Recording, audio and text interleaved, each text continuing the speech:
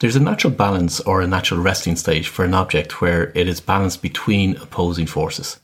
This state is called equilibrium. Now, if you take a pendulum, while it is vertical and in rest, it is in a state of equilibrium. When a force is brought to bear on the pendulum, meaning it's moved to the right or to the left, the pendulum will now be either in a positive state or a negative state.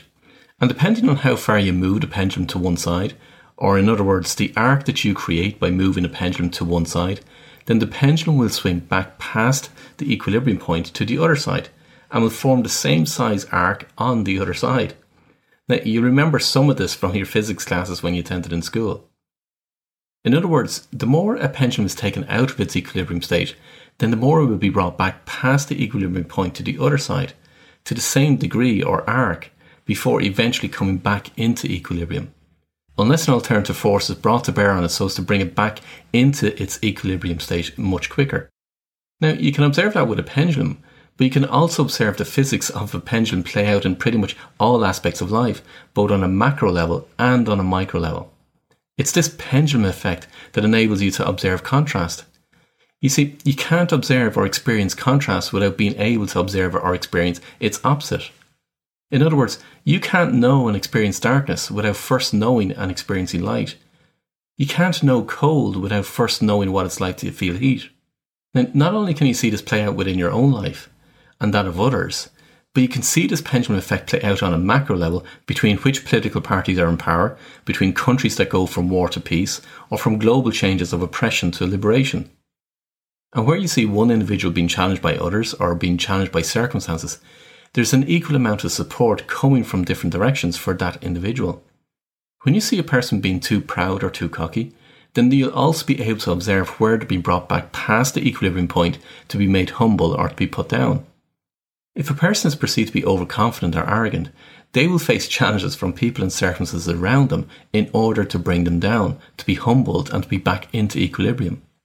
Equally, if a person displays behaviour like being shy, then circumstances or people around them will want to support them so as to bring their confidence levels up. You can observe this behaviour playing out in all situations. Take a team of individuals that you might be part of. A person on that team that displays behaviour of being overconfident will be challenged by others on the team, or circumstances or events will arise in order to bring that individual back into equilibrium. Equally, if you observe an individual that displays low confidence or appears shy or humble, then there will be other people in the team or people around them that will display support for that individual.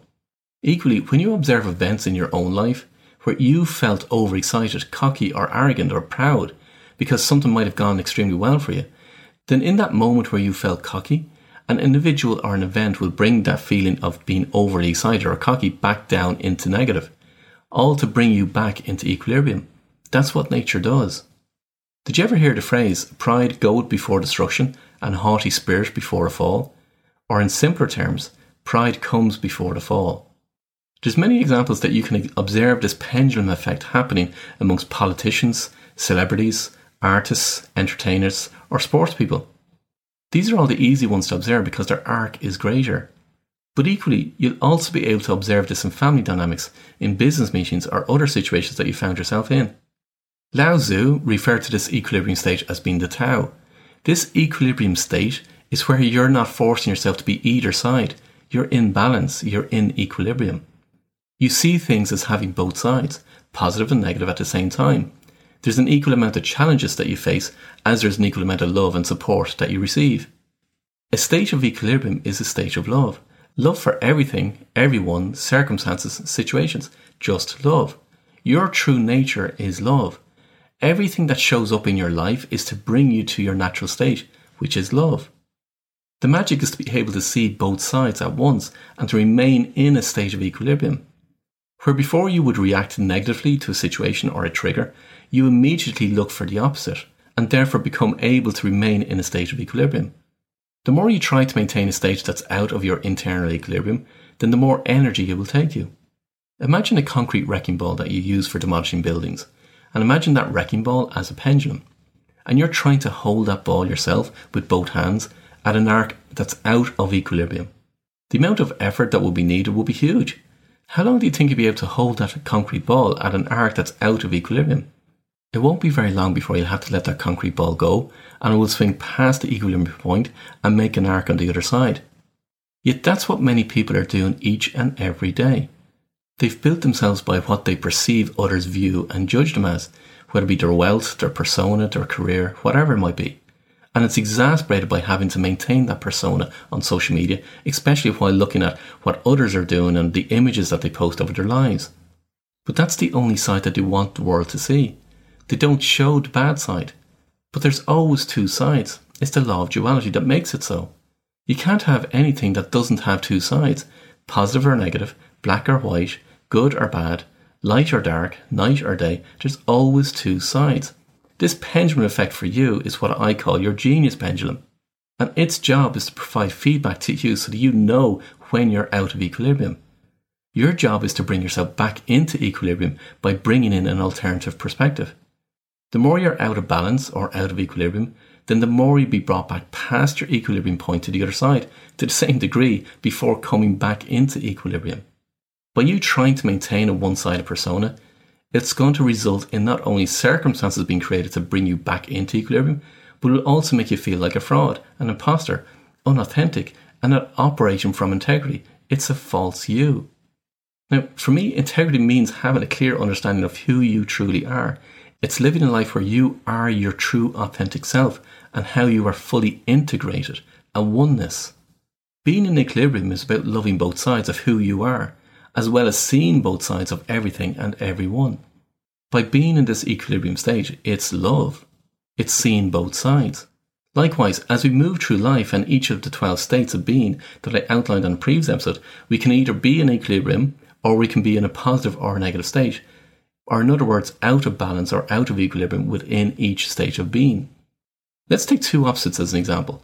On one side, a narcissist, and on the other side, a codependent.